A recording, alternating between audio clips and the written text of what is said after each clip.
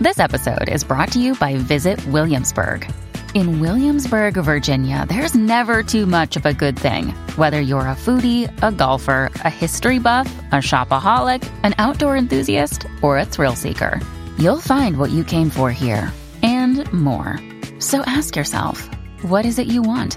Discover Williamsburg and plan your trip at visitwilliamsburg.com. You're listening to a flash briefing from MLive with your host, Jessica Shepard. This is Michigan News from MLive for Wednesday, May 6th, and I'm Jessica Shepard. The Michigan legislature sues Governor Whitmer over her state of emergency extension.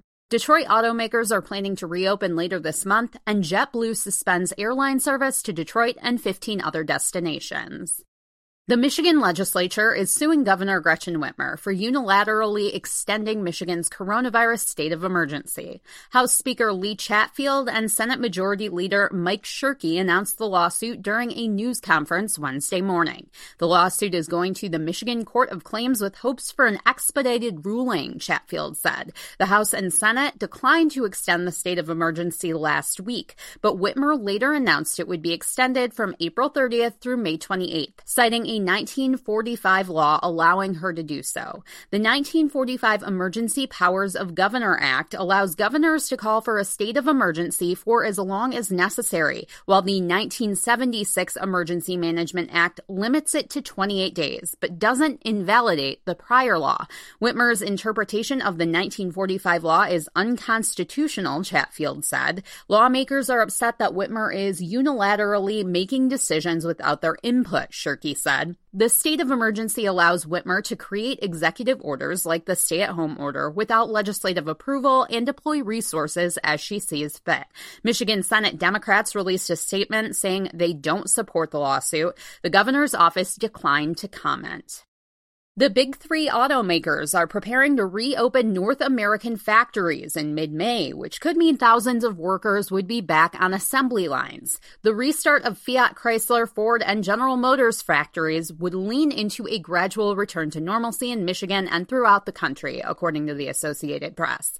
Fiat Chrysler CEO Mike Manley has said the company plans to open factories on May 18th, according to the AP. Ford and GM would likely be on the same schedule, since the workers are all represented by the United Auto Workers Union. The UAW has said its members will return to work on May 18th.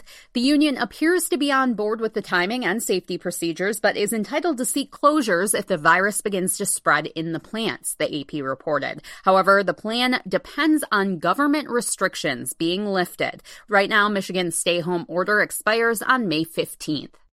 JetBlue will not fly in or out of Detroit Metro Airport until October. The U.S. Department of Transportation on Tuesday granted the airline's request to suspend service to Detroit and 15 other major U.S. cities through September 30th.